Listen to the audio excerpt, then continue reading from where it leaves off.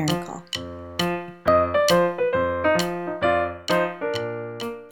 Hi everyone, welcome to episode 58 of The Music Room. In today's episode, I'm going to talk about steady beat versus rhythm. So I actually received a question about how I teach steady beat and rhythm from my page on my website. If you go to mrsmiraclesmusicroom.com/ask Aileen, all one word, ask Aileen, Aileen, then you can record your own question and you may be featured on the podcast. So this question is from Patty Schwickerath. Thank you, Patty, for posting this question. Here it is. I'm curious what your process or sequence for introducing the distinction between steady beat and rhythm would be. I currently teach that concept in first grade, and while most students enjoy the activities that we do, I find that there's usually some residual confusion about the difference, and of course that is complicated by many adult influencers in their lives making the mistake of calling rhythms beats. So for example, they'll hear a song and they'll be like, ooh, I really like the beat or the beats in that song, and they mean the rhythm. So I feel like I spend a lot of time talking about it and experiencing it. But anyway, any tips that you have for distinguishing beat and rhythm would be awesome. Thanks. Thank you so much for the question, Patty. This is a difficult distinction to make because, like you said, so many adults use the words beat and rhythm interchangeably. And I also think it's just kind of an abstract concept. I'm homeschooling my second grade daughter right now, so I'm teaching her music, and I was having her just do a review of beat and rhythm just to make sure that that was solid. And I was having her play a game, and it's a really great game. It's by Linda McPherson, a friend of mine who has a store on Teachers Pay Teachers. I can link to the game. It's super fun. It's like the students listen to whether it's the beat or the rhythm, and then this little raccoon dances if they're right. So cute. But as I was listening, I was like, oh, this is a little bit abstract. I never really thought about it being abstract because, it's just so ingrained in us as musicians. But I think if you're singing and keeping the beat or keeping the rhythm, it's not as abstract. But if you're having them listen to an instrumental piece of music where there aren't words, then I think it is just kind of abstract because, when I teach rhythm, I often say the way the words go. Well, if you're listening to an instrumental piece, there aren't any words. So having them distinguish between the pulse in the music, the steady beat, or the rhythm being the way the words go, or sounds, a pattern of sounds over beats, it can be tricky, but I do have some strategies that have worked for me in my classroom. So I start teaching steady beat in kindergarten, and I really focus on this in kindergarten and just focus on beat. I don't even touch upon rhythm at first. So as far as how I teach it in kindergarten, we prepare it by having them keep the beat in several different ways. Because of my Kodai training, I actually don't even use the word beat at first. I'll just say, follow me, do what I do, and they keep the beat with me. You could also use a term like the pulse or the feel of the music. I've done that before. And the reason we don't use the word beat right away is just to make sure that they really have that solidified before we give it a name, so that they're not keeping the beat incorrectly and calling it the beat when it's really not the beat, it's the rhythm. So I have them keep the beat in several different ways to many different songs and chants that they know. A lot of times first we start on our lap, so we might go bee, bee, bumblebee, stung a man upon his knee, stung a pig upon its snout, I declare that you are out, and just have them keep the beat on their lap, and then, let's try it on our head, now let's try it on our shoulders, and try it in many different ways. And of course, allowing for student input by having them choose different ways to keep the beat. That's been really helpful. And I also have an activity that I've tried in person and during virtual learning that has been successful called Follow Me, where I just put on a piece of music and they just follow my beat motions. It's super fun. The kids love it. And it's also a great way to have them listen to several different types of music or several different pieces of music. So one that I really love for this is Root Beer Rag by Billy Joel. Billy Joel is one of my absolute favorite musicians, and in this piece of music, he's actually not singing, he's just playing the piano. It's really fun, and it's got a great steady beat in it. John Feierabend has a wonderful collection of different pieces of music that are all great for keeping the beat, and I can link to that in the show notes as well. And if you're looking for the show notes, you can go to my website at mrsmiraclesmusicroom.com and then click podcast and then find this episode, which is episode 58. So like I said, John Feierabend has a great collection called Keeping the Beat, and a few others that I've tried. Hair Up by Justin Timberlake is from the movie Trolls, and it is so much fun. It uses In the Hall of the Mountain King in it, and the kids love it because they've heard it in Trolls, and it's just a really fun piece of music. So, and really anything could work. I've brought in some jazz pieces. I really try to mix it up and make sure that I'm not just doing, Western classical pieces of music, but that I'm giving them a wide variety of music to listen to. And it's great because you could do it in one lesson with Root Beer Rag, and another lesson you could do it with Hair Up. You bring it back for a third lesson, you just keep bringing it back, and it seems like a different activity, but it's really like the same activity with a different piece of music. So I usually do 8 beats on one motion. So maybe I tap my shoulders for 8 beats and they're just following me. Then I go to my head for 8 beats. Then I clap for 8 beats. Then I do like a hammer on my fist with 8 beats. I just, jump up and down for 8 beats. It can keep going like that. If you're teaching this or doing this activity during a synchronous lesson or a live music lesson, then it still works. There's a little bit of a delay. There might be like a half-second delay with when you're doing the motion and when students are, seeing you do the motion, but it still works. And after students are comfortable keeping the beat, then, maybe in the third or fourth time you do this with them, then you can invite them to lead the beat. So especially if you're in person, you could just like point to a kid or call on a student and ask them to be the leader and then have them do beat motions, and then all the other students follow them. And it's a great opportunity to talk about what is a beat motion and what's not a beat motion. And I'll model, silly ways that aren't really keeping the beat, like just spinning in a circle really fast. It's not keeping the beat. So it's a great way to discuss that. So the students can have some creativity and ownership as well. And I also have students track the beat. So before they learn the term beat or steady beat, like for BB Bumblebee, for example, I might have 4 rows of 4 Bs, and the students are tracking from left to right.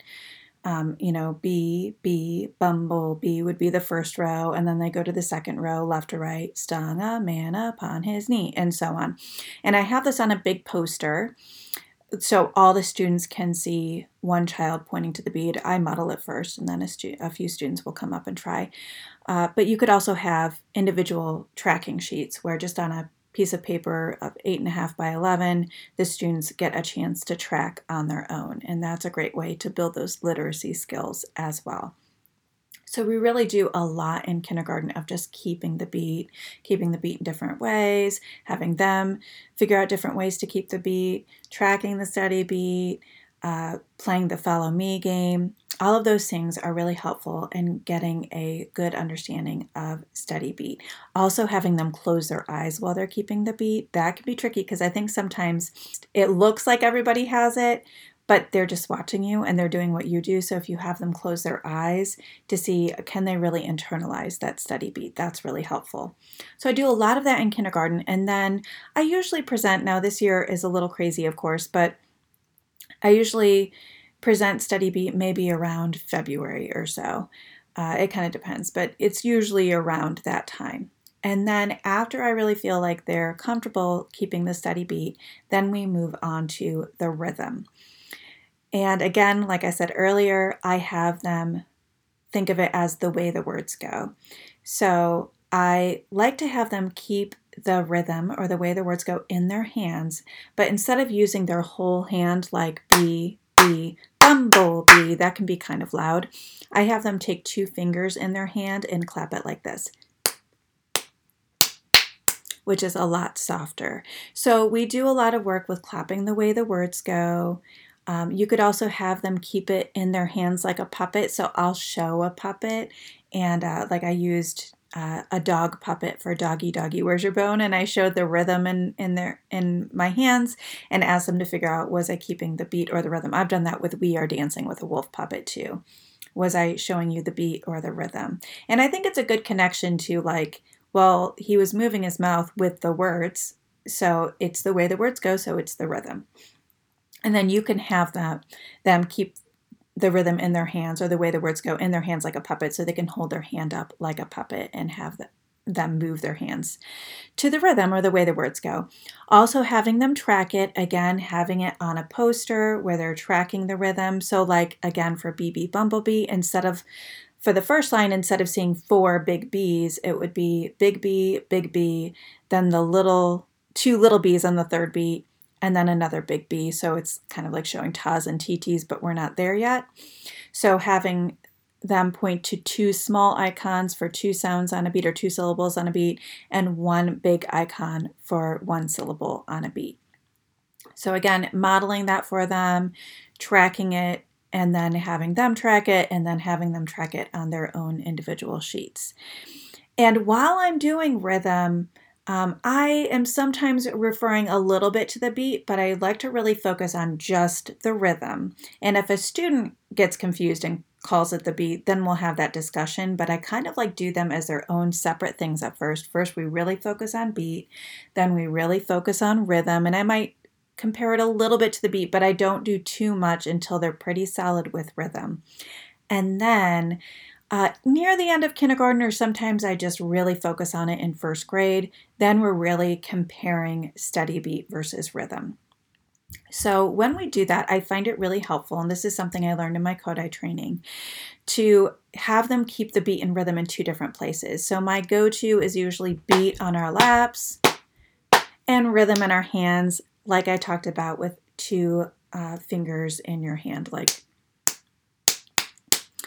I really like to have that distinction between 2 different places because otherwise it gets a little bit confusing. If I have them put the rhythm on their laps and they're really used to keeping the beat there, then some of that confusion comes in. I've also had them put the beat in their feet and the rhythm in their hands. And I've even done in first grade, like, okay, let's step to the beat, and then we'll do that. And then let's stand still and keep the rhythm in our hands. And then I show them the beat in my feet and the rhythm in my hands at the same time and have them figure out what I'm doing.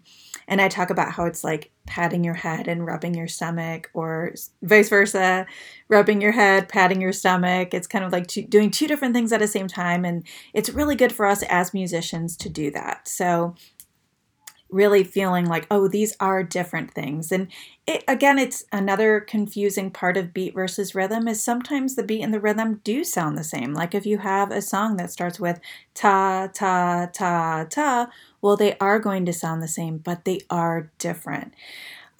So really trying to make that distinction. Another good way to make that distinction is to have half the class keep the beat and the other half of the class keep the rhythm, and then switch.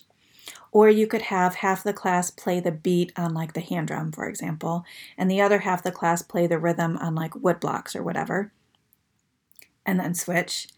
And then to model what it is not. So, especially if I'm having them switch between the beat and the rhythm, like I have this beat rhythm sign that I've used where it's the word beat on one side and the word rhythm on another. And I just flip back and forth, maybe, at least 2 beats on one side before I flip to the other. So 2 to 4 beats usually before I flip to the other side. And so again, they're keeping the beat here. And then when they see the word rhythm, they switch to their hands. But before we do that, I'll say, now this can be kind of tricky. Is this the beat? And I'll be like, B, bumblebee, stung a man upon his knee. Is that the beat? And have kids say, oh no, that's not the beat, that's the rhythm. Yes, so just be careful. Don't get tricked. Again, going over those definitions, remember the beat is a steady pulse. The rhythm is the way the words go. It does just take some time because, like I said, it's a little bit abstract, but to really do beat versus rhythm in several different ways is definitely helpful. So a few more activities that have worked well for me.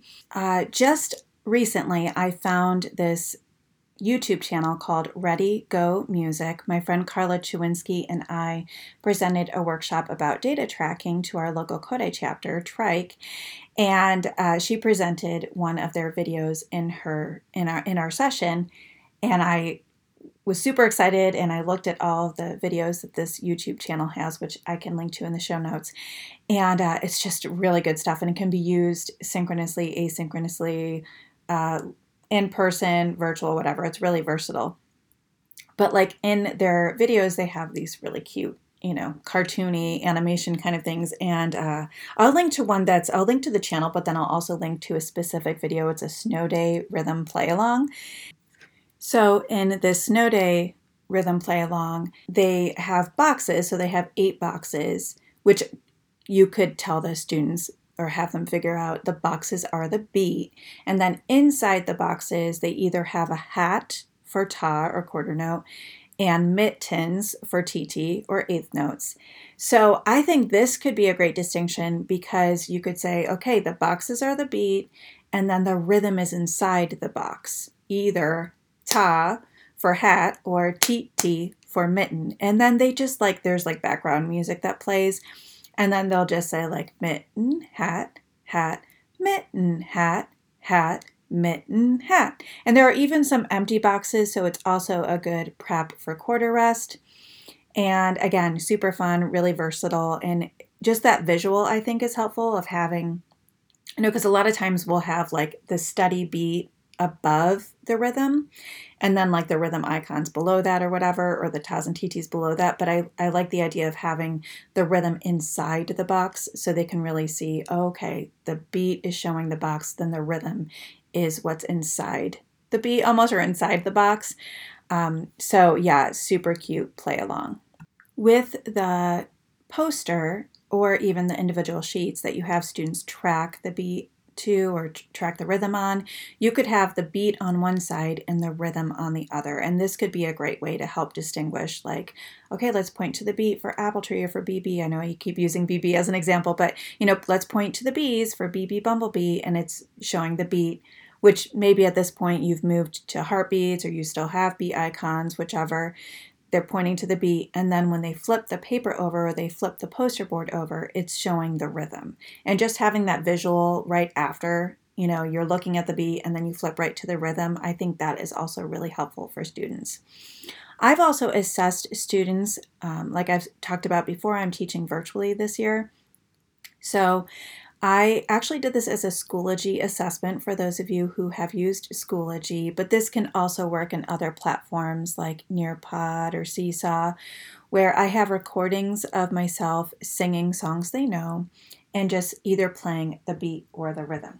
I'll go ahead and use my Tubano as an example again. So that's actually what I used in the assessment. So again, for BB Bumblebee, I might go B, Bumblebee. Stung a man upon his knee, stung a pig upon its snout. I declare that you are out. And they just have to choose whether I was playing the beat or the rhythm. Then they go on to the next question, and maybe it's apple tree, and I do this. Apple tree, will your apples fall on me?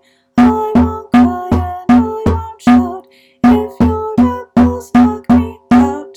And so on. You might even have a question on the assessment that is an unknown song, just to see if they can transfer their knowledge from known to unknown. So it's just a series of questions where they're listening to audio and then just choosing beat or rhythm. This could also work as a Google form. There's so many platforms that assessment could work with, but it really helps you gauge where students are with their understanding. And if they're still struggling, then you still do some more practice, very similar to what we've been doing before. It just, like I said, can take some time.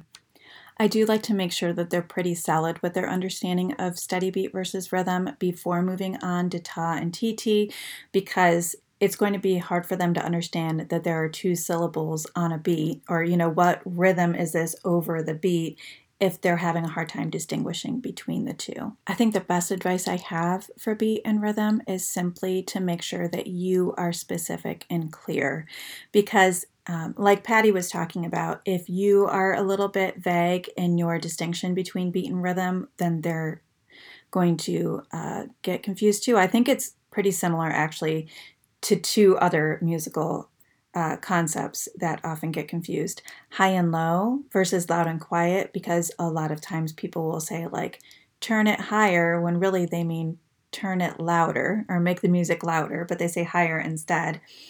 And then speaking and singing, I find so many adults will say like, oh, I love that song, when really it's something that's spoken, or like a rap or a poem.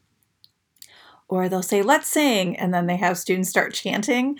So it can just take some time for students to really get there, because so many people around them are not using the correct terminology. Oh, here's one more that drives me crazy. When people call a recorder a flute, because so many adults do it, right? So many adults will call a recorder a flute. It's not a flute, it's a recorder. And yeah, my husband and I have had he's gotten better. He now understands xylophone versus glockenspiel. Because so many times people will call glockenspiel a xylophone. I'm like, that's not a xylophone, that's a glockenspiel. And he's like, yeah, you're like one of the only people that knows that. I'm like, yeah, I know, but let's be specific. So yes, just make sure that you're being specific. All right, so I hope that was helpful for you in thinking about how to teach beat versus rhythm. Let's talk about what I'm consuming.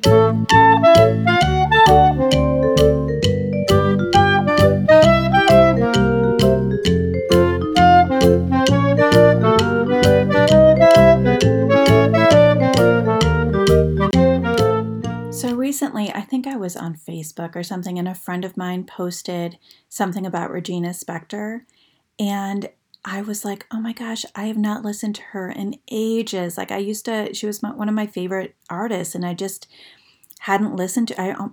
I feel bad. I just kind of like forgot, life happened and I just forgot. And, moving away from CDs, like I'm not looking at all my CDs. It's like everything is digital. So you don't really get a chance unless you go to the basement and open up your box of CDs to look at all of the CDs that you once had. So I was like, oh, I loved her. I should listen to her. So lately in the morning while I'm getting ready, I've been putting her on, I've just been asking Alexa to play Regina Spektor. So she's just kind of like pulling from all of her albums. And it's just been good for my soul. Honestly, like I just feel like it helps me feel like a person again. I know that may sound silly, but especially with everything going on right now, everything is so stressful, and it's just nice to listen to music that brings back good memories or makes you think of a time in your life.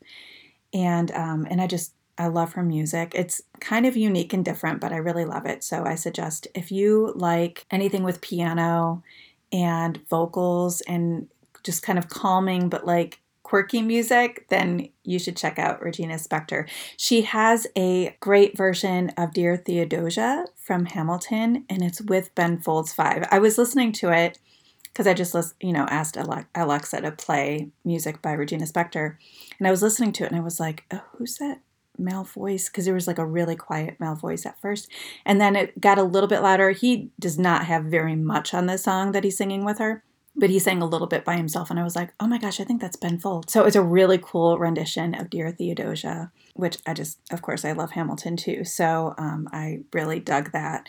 But yeah, even if it's whatever you used to love and you no longer listen to, I suggest you put that on. In my last episode, I talked about self-care and about listening to music. So I really do feel like this is, especially for us as musicians, but really for anybody, it's a form of self-care to just listen to music that makes your heart happy. So I hope that you do that. Thank you so much for listening today. I hope it was helpful for you. I'm going to take a little bit of a break because we do have the holidays coming up, and I am putting together more episodes for you. I'm really excited about. So I hope you have a great holiday season, and I hope you relax a little bit and have a great day.